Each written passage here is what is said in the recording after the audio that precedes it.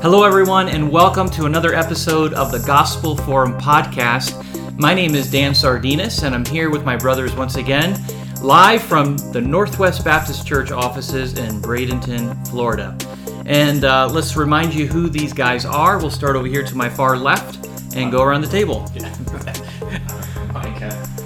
Pilgrim Benham. And my name is Shawn Otto. Shawn Otto. All right, guys. Well, welcome. This is the first time they ever see my newly renovated office. It's beautiful. And, yeah. What do you guys think about this? Huh? It's very nice. I like it. You're blessed. Yep. Lord has been very kind and gracious. I did notice there's a few bobbleheads around here. There is a There's bobble. one in particular. Yeah, there's that one. He's a lot skinnier than the one that he represents. But this bobble. I'll zoom in when I edit the video. But that bobblehead over there, man, in my church know I collect other theologian bobbleheads, and surprised me one day, and he's like, "Hey, I got another one for your collection." And I open it up, and I see a bald head. I'm like, "What is this?" I pull it out, and it's me. I'm like, "This is cool. That was way cool." I was like blown away by that. But And do you have it organized, into section and how you like your books to be? oh yes, Yeah. oh yeah. Because I would spend a lot of time on that. Oh yes, yeah. So I got like the camera can't pick this up, but those are kind of like commentary sets on the far left, and then we have Old Testament, New Testament. Here's favorite authors, Spurgeon, MacArthur, Sproul, other people. Puritan paperbacks. This is more theology, so I got all my systematics up there. 9 Marks, founders. Some biographies over here. Then you got preaching, pastoring, biographies, reference, languages, youth ministry, family. Okay. Yeah, that's how I got it all Wow. organized. That's impressive. Yeah. I like Yeah, oh yeah, you got to have some organization to it. So where's the science fiction? Not here. That's at the mega church down the street. There you go. Anyway, but no, Pilgrim was getting on my case because I have no Star Wars memorabilia in here. But I do have Yankee stuff, that's for sure. Yankee stuff. But I don't have any Star Wars stuff in here, but I do have a dog named Chewie, which if you follow me on social media, you've already seen a lot of pictures of him. And I'm having a lot of fun with the dog named Chewie. Oh, that's cool. See, I named my dogs after theologians, but that's fine. Well, originally his name was going to be Spurge, and I was overruled. And the kids said, "No, Dad, that's not happening." I said, "You even call him Spurgy." And they're like, "No, Dad." I'm like, "Okay." We all like Star Wars, and then my wife Lori said, Chewie. I'm like, well, he looks exactly like Chewbacca, so that fits perfectly. It does fit. Yeah, anyway. Well, guys, let's go to our main topic of the day. And recently, the day that we're recording this, you might be seeing this a few days after that, a bombshell news report this week. I think it was Tuesday evening. We were all at home, and late in the evening, we got breaking news on our phones that the Supreme Court had given a draft opinion that seemed to be that Roe versus Wade was going to be overturned. Roe versus Wade, of course, being the very controversial 1973 court opinion. That's very important to understand that. It's an opinion, not law, that said that abortion rights were federally protected underneath the Constitution, which, of course, for 50 plus years, there's been over 60 million babies that have been murdered in their mother's wombs. Just a tragedy over the last 50 years of things that have happened in that regard. So I got very excited at first, thinking it was a done deal. And then I realized, well, it's a draft. It was a whole leak thing. That's a whole nother episode. And there's a lot more to go here, and maybe a lot more background shenanigans happening with this. But we figured we would address this topic because obviously everyone's talking about it. Of course, abortion conversation comes and goes in waves. And of course, now it's here in a big wave. And I've been very saddened, guys, to see even some Christians or people who would call themselves believers would be against overturning Roe versus Wade on Twitter or Facebook and have some mixed feelings about that. So what are your thoughts on what happened this week and how we're going to be talking about the biblical arguments about being pro-life and what does the Bible say about that and how should Christians respond in just a few minutes. And by the way, if you're listening to the beginning of this episode, you don't want to miss the end because Micah is going to give his top 5 books if he was deserted on a deserted island, deserted on a whatever. So stay tuned for that. But guys, Roe versus Wade, what are your thoughts on what happened this week and how should we process what's going on? We know that people are already divided about this topic anyway. It seems to be exactly down party lines politically. So to see this news come out and then to, like you said, to go on social media, to go on your Twitter feed, you'll see people's visceral reaction. You see Chuck Schumer calling this possible ruling an abomination, right? And so I would, I would echo every other biblical Christian. We would say no. Abortion itself is an abomination. Yes. And so this can be an incredibly great step forward where we give the states back the right. And 26 states have already minimized or completely forbidden abortion in some form or fashion. So we already see that there's precedent that this could totally change. Well, and that's the key right there. This does not overturn abortion. It just gives it back to the states and let each individual state decide. That's what they did a few years ago with marijuana, right? Gambling, other issues that have happened in this nation that we may or may not be against, whatever. However, for abortion, they treat it differently. And I wonder why. Like, why is this not a state issue? Why can't this be given over to the states as our Constitution and our founding fathers has designed? Obviously, we would hope they would all be outlawed everywhere, but we know the hearts of men and the depravity that exists will not allow that. But God is sovereign in that. They want it to be a right, but it is not a constitutional right to have an abortion. Yeah, it was a very skewed opinion, and that's what Justice Alito said in his draft opinion that was leaked out, that this should never have been allowed to begin with.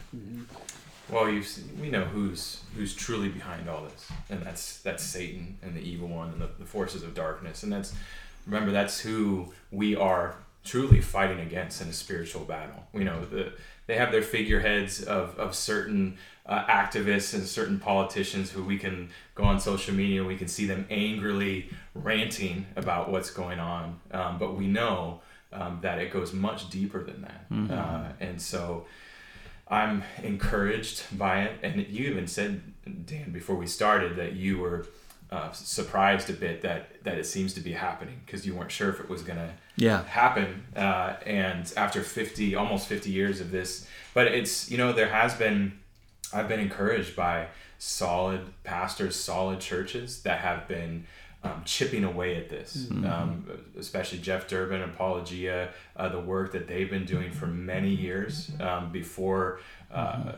state legislators, before governors, out on the streets, saying, hey, the church, it's good to influence our representatives. We want to do that. But really this comes back to the church and our responsibility to be out, to be preaching the gospel, and to be preaching truth. So it's encouraging. Same, encouraging for me. Roe v. Wade went into effect the year before I was born, and so I've always known that's just been a part of my life. And so to actually see the possibility that could be overturned is so encouraging. And I think one of the things that has really stood out to me this week, watching some of the reaction, is how clarifying some of the terminology becomes whenever you start talking about this. I don't know if you've noticed, but of course, the idea of a birthing person has gone out the window, and all of a sudden we're talking about women again because we know who women are. Right. The Freudian slip yesterday or the day before of our president who said aborting a child, and he named it for what? Because you can't avoid the reality of what we're facing. And so I think the Bible has always brought that clarity, and now it's coming back into focus, and we have a real opportunity, I think, to speak to that. Absolutely, yeah. And a biblical equivalent to this would be the worship of a false god that the Israelites were unfortunately entrapped by, and that's by the name of Molech. Molech was basically a sexual god, and you worshipped him through different sexual rituals. And one of those ways, in order to receive more blessings from Molech, was to offer your children. And in these idols of Molech, there would be these holes where you could put your children in and burn them alive in order to have future blessings and promises, and to have more children afterwards. You would sacrifice the ones you have to have a better life, to have more freedom. Does that now sound eerily familiar? Wow. Because the arguments that the pro-choice movement gives in this way is that it's all about freedom. It's freedom of the woman to choose over her body. And if she's not ready, maybe there's too much poverty, all these different things that come into play. And it sounds exactly like the worship of Molech, which God forbid his people to do. And I don't think it's a coincidence that all of the Roe v. Wade and abortion activism was happening at the same time the sexual revolution was taking off. The two go hand in hand. Absolutely. And so to give that freedom that you're talking about from the Old Testament, you see the same thing here. You need to have freedom to get rid of your baby in order to have the life you always wanted. That's the lie that's put out there in the pro-choice, pro-abortion movement. Yeah. It's really what it is. It's the freedom to have unhindered sex with whoever you want without any consequences. Correct. Sometimes the mindset is that, this is just on the periphery. There's only a few happening annually. This isn't a big issue. And yet data came in that 61% of global unwanted pregnancies, 61% end in an abortion. So the overwhelming majority of people that get pregnant and don't want to be pregnant end that pregnancy. They terminate it through abortion. We can use terms like abort or terminate, but the Bible would have something specific. Even though the Bible doesn't say the word abortion in it, right. There's plenty of scripture that corroborates that God is actively creating life from the womb. Yeah, one of those scriptures about Molech, if you would like to look it up, if you're listening at home, Leviticus 18:21, God addresses this in his law. He says, "You shall not give any of your children to offer them to Molech, and so profane the name of your God. I am the Lord." Basically, the Lord was telling his people, look, that's how they live. That's not how you're going to live. You are my people. You're called by my name. You're going to have my law. You're going to be holy, set apart. Don't live like them. And God was calling them away from that foolishness. So to see Christians or professing Christians align themselves with this evil, which is the greatest Holocaust that has ever existed in the world, just saddens me to no end. Yeah.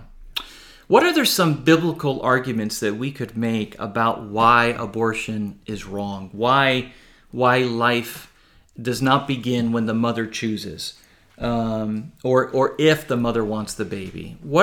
Because the Scripture guys is our authority. So if we're going to make arguments, it has to be from that, not from emotion. It has to be from that. So what would you say? Well, so the argument is that this is not truly a person, right? It's a fetus. It's a cluster of cells. It's a bundle of nerves, but it's not actually a person. And so we'd have to consult the scriptures and say, well, does the Bible have any connection between what God is doing in his creative work and what's happening in the womb? And we see it throughout. I mean, just one example is Jeremiah 1:5. "Before I formed you in the womb, I knew you. Before you were born, I consecrated you." So here Jeremiah is told by God, hey, you were formed in the womb. That's important. Yes. I formed you in the womb. Yes. And so you had personhood in the womb. But even before that, there was that intimacy and that sovereign love that Jeremiah didn't actually understand until later. And so, I mean, there's one example. Yeah, is this a person or not? Which is the same argument that the Nazis used of the Jewish people during the Holocaust. They're just Jews, right? They're not of the right race or eye color or hair color. Hitler was, famous for saying that. And then also what some of those slave masters said, even during the times of the 1800s. Black people, Africans are not real people. They're just that's why we're making them and treating them this way. It's always degrading the image of God in humanity, and this is just a lie from Satan spun in different ways. Sure. The German phrase, "life unworthy of life." Yeah. Yeah. Well, another passage that we often go to, of course, is Psalm 139. David's so clear about this. Verse 13, for you formed my inward parts, you wove me in my mother's womb. I will give thanks to you, for I am fearfully and wonderfully made. Wonderful are your works, and my soul knows it very well. My frame was not hidden from you when I was made in secret and intricately woven in the depths of the earth. Your eyes have seen my unshaped substance, and in your book all of them were written, the days that were formed for me, when as yet there was not one of them. So here we see before we were a twinkle in our Father's eye, right? The Lord knew us, and not only at the beginning, but in our mother's womb. The words woven and intricately are used to show the great care and love that God has for his image bearers, even in the womb. And then it goes on, not only in the womb, but all our days, the days that were formed for me. So there is also an objection that comes for us who are pro-life, and people say, oh, well, you only care about babies in the womb, like you don't care what happens to them once they pro-birth. Yeah, pro-birth. And of course that is very false, and that's why we have families in solid churches that are willing to adopt the children to save them from abortion. But we see that this, of course, this is God's heart as well, that this text that we go to so often to show that there's life in the womb. It's not just in the womb, but God is concerned with all our days, that they're marked out for us, formed for us from beginning to end. Yeah, that is such a false narrative that Christians only care about them being born and then who cares afterwards. I mean, just locally here, we have organizations like Guardian Angels, which serves as foster care providers. We have Solve Homes, because now we don't care about women supposedly, but Solve Homes cares for women who are battered or abused or facing that unwanted pregnancy and helping them through it. We have North River Care, same thing. That's help that our church gives to these places, provides bottles and diapers and formula and toys and onesies and car seats and high chairs and everything that woman might need for her child. She receives. Again, it's a false narrative that the pro-choice people like to use, that Christians are just uncaring about what happens. We have people in our church serving in many of these organizations because they care deeply about children and women. Sure. Yeah. One of the things that we've done at our church, first, I'm an adoptive father, adoptive family, so we have an adopted son who we love very dearly, just like our biological children. But one of the things that churches do, we have funds available to help people who want to adopt, because it's very expensive. And so here's some money to help you adopt. I think even the Medical Pregnancy Center in Sarasota, they come along, not just the mothers, but the fathers too. They try to get them involved, and they walk along with them for several months, if not years, after the birth of a child. So I agree. I think it's a long-term investment, not just you had the baby, now we're done with you. Yeah, for sure. Yeah. I saw, maybe you saw this meme the other day. I saw it on Twitter. I don't know who posted it or whatever. It's not the first time I've seen it.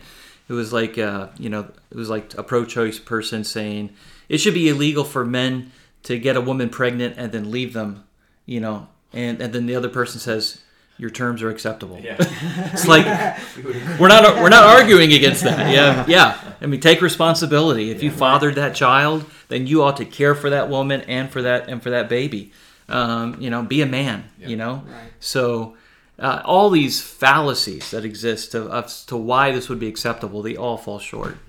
Yeah, very good. Right. And here's another verse, for example, in Exodus, just after God gave Moses the 10 Commandments, and he says very specifically about when a man tries to harm a woman and she's pregnant. This speaks volumes here. This is in Exodus 21:22, when men strive together and hit a pregnant woman so that her children come out, but there is no harm, the one who hit her shall be surely be fined, as the woman's husband shall impose on him, and he shall pay as the judges determine. But if there is harm, then you shall pay life for life, eye for eye, tooth for tooth, hand for hand, foot for foot, burn for burn, wound for wound, stripe for stripe. Here God says of the child in the mother's womb, it's life for life. If that life is hurt in any way, then a life shall be required. This is not difficult, guys, right? It like Tom Askell, who we all love, says greatly in our Southern Baptist Convention, we have a book, right? Let's use the book. The book tells us what to believe. The book tells us where to stand and what we ought to fight for. We don't need to be reinventing definitions. Yeah, and that's such a good point, because that shows the goodness of God's law that He has given to us. And so often we ignore it, or we don't refer to it. We try other methods, but you're right. We know God's word is sufficient Amen. for everything we need for life and godliness. Mm-hmm. And so these answers to these super important big questions that we face here in this time, we have the answers for. Amen. Mm-hmm. Amen. Yeah. Very good. Now, guys, we can go on, and I think everyone's pretty clear where we stand, and even the scriptures. But there might be some women listening to this, or even some men who aided a woman in having an abortion, or is thinking about having an abortion. And maybe she's a sister in Christ now and had an abortion before in the past when she wasn't a believer. What encouragement would we give? Because I think that we also need to speak not just law. Micah just said law is good. God's law is good. It's our standard to know what's right and wrong and how to live. But we also have gospel, right? And the God who gave the law also gave the gospel. So what gospel hope would you give to women who had an abortion in the past, and encourage them there? What's the hope for them? Yeah, I think of Psalm 51. I think of David's sin with Bathsheba. There was even a unwanted pregnancy. That child did end up dying. We're not really sure what. We just know that the baby died. And so David, after Nathan confronts him, there was probably an indeterminate amount of time where he was running from that guilt, but it was Psalm 32 talks about it. It was like shut up in his bones. He was feeling the weight of that, and it was affecting every aspect of his life. And so if you have had an abortion, whether you're the mother or you were the father, there's an absolute sense of, you may have tried to avoid it, but there's an absolute sense of guilt and shame and brokenness over that, and maybe even a remorse and a desire to go back and fix that regret. But I just love what David says here. He says, "Have mercy on me, O God, according to your steadfast love, according to your abundant mercy, blot out my transgressions, wash me thoroughly from my iniquity, and cleanse me from my sin." And he goes on to say, it's always in front of me. And only God, as we bring our failures, as we bring our sin, as we bring our transgression, whether willful or unwillful, when we bring that to Him, we have to throw ourselves upon His mercy. Amen. We can't do anything to make up for that. Yeah. It's not like I've committed an abortion, now let me go adopt children, that'll make up for that. So now my deeds are balanced. The only thing we can do is throw ourselves as a guilty sinner upon the mercy of God. And thankfully, God has provided His mercy through the merit of Christ. And Christ has done the work. Christ took our penalty. He died in our place. He rose again for our justification. And so I would just encourage you, fall upon Christ and His finished work for you.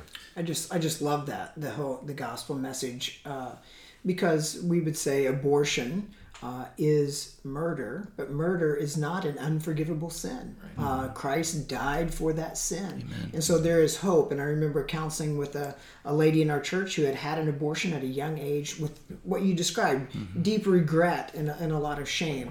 And the gospel brought her peace as she threw that to Christ and realized Christ died for that sin and I can be whole in Him. What a hope, right, for that individual. Therefore, there is now no condemnation for those who are in Christ Jesus, Romans 8:1. Sisters, be encouraged. There is forgiveness in Christ. Just like Pilgrim said, run to Him and know that He loves you. know that He has forgiven you in Christ. And for those women who are torn about this, and or maybe you're not a believer, we encourage you to repent of your sin, and there's mercy to be found in Christ alone. We'd be glad to talk to you about that. You could reach out, leave a comment, speak to any one of us, and we'd be glad to get you the help you need and comfort you and help you in that way.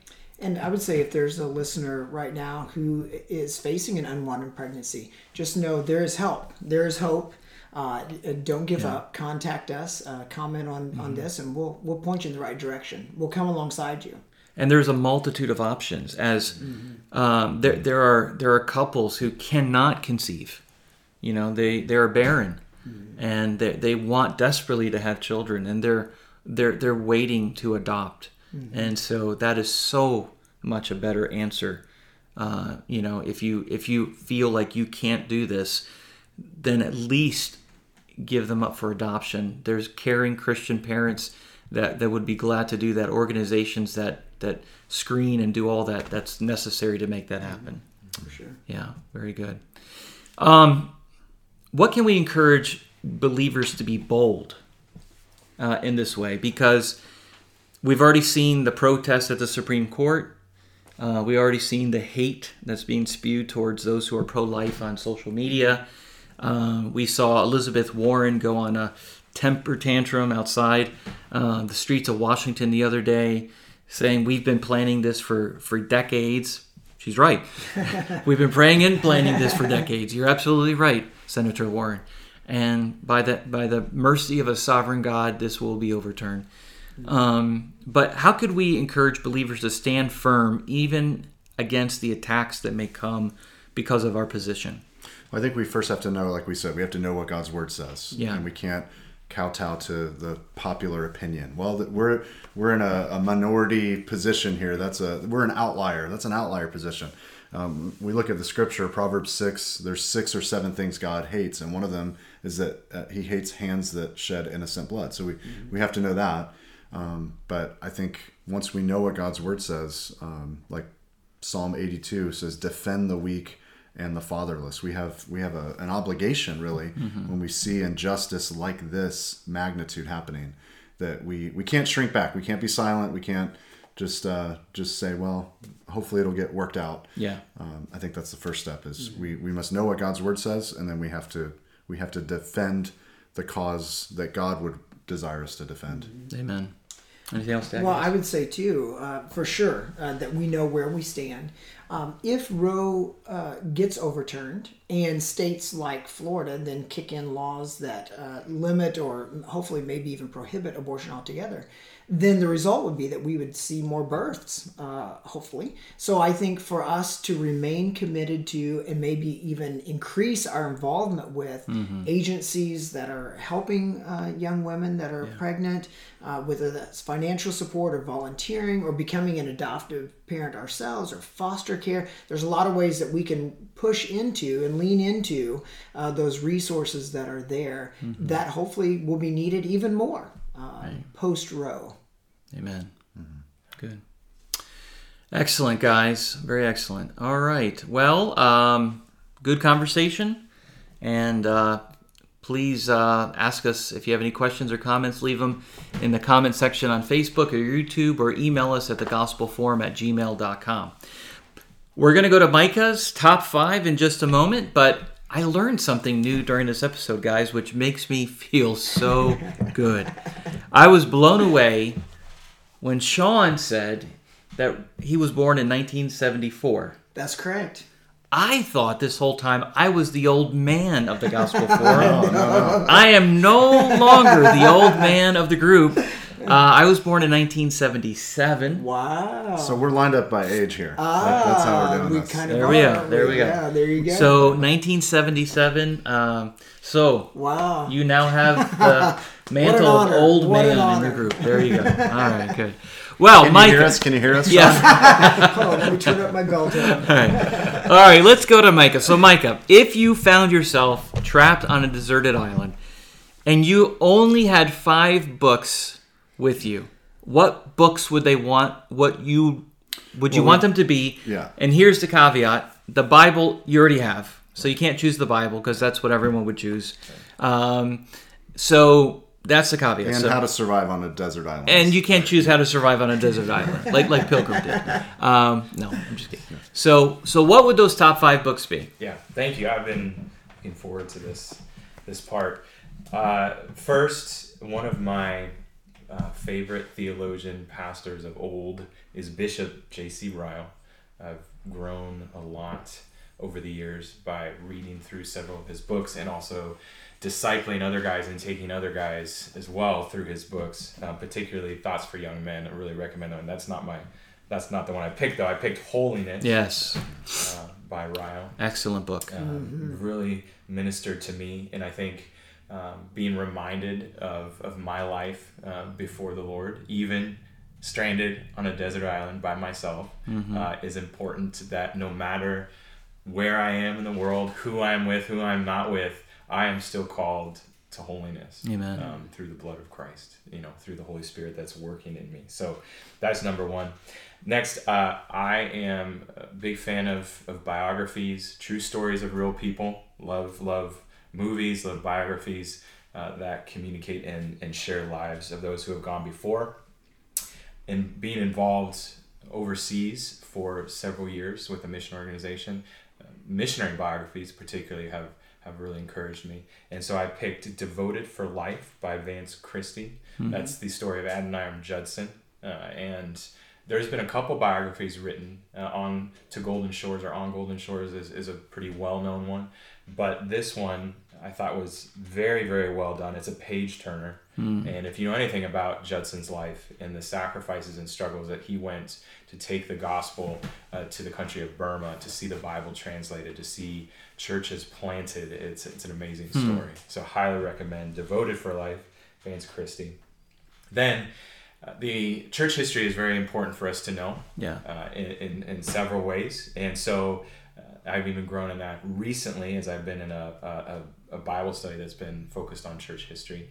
And a great book that is easy to read, because sometimes church history books seem very daunting, and there's a couple authors that have multiple volumes, and it's a big deal.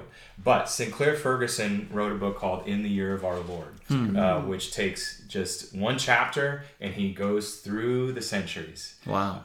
And they're short chapters. They're very easy to read. They're interesting. He makes all the high points through church history, and we know Sinclair Ferguson. We love him. He's a devoted man of the Lord and an amazing author. So that's a book I would take with me as well, to be reminded. Even again, I'm on this desert island, but I have a long line of godly men and churches throughout the ages to encourage me in that. So, and it's a small book. It's not big. Next to have to do with my pastoral role of leading corporate worship, and the Psalms I go to and I'm in every week. There's not almost a couple days go by that I'm not in the Psalms, because that is the hymn book for the church, and that shows us who God is and how we are to come to Him in worship. And so a great volume. Now this is 3 books. I think if I would pick one of the 3, it would be volume 3. But the Treasury of David from Spurgeon. He does a great job in going through the Psalms, and I particularly would choose volume 3 because he goes to the end of the Psalms, where we have Psalms 140 through 150 that really are highlighting on there's shorter Psalms on praising the Lord. Yes. So I am called, once again, no matter where I am on a deserted island, I'm called to praise the Lord for who He is and what He's done. And so that would be a good reminder for me as that commentary. And then finally, I would take a hymnal. And I would take Hymns of Grace that has been edited and published by Grace Community Church in Los Angeles, California, Sun Valley, California. It's probably the best hymnal out there that I know of. It's a modern hymnal, so that means it includes all the old hymns of the faith, from A Mighty Fortress Is Our God all the way to newer hymns written by Sovereign Grace Music and Keith and Kristen Getty. And so it has a wide range of hymns. and I love to sing, and so I would love to take that with me to be reminded. And there's many hymns even in that hymnal I don't know, so it would be good to learn new hymns while I'm on a deserted island. So awesome. That's my top 5. That's cool. Great, awesome. So let's be stranded together, because I also have hymns of grace on mine. So that means you keep hymns of grace, and I can take an extra one. That'd be great. That'd be good. All right. Good. All right, guys. Well, thank you very much for this great conversation. Thanks, Micah, for that top 5. This has been another episode of the Gospel Forum podcast. And make sure you check us out on our website, thegospelforum.com. Subscribe to us on YouTube, your favorite podcast app, and be kind and leave us a review. We'd be so appreciative of that. But until next time, keep on reforming.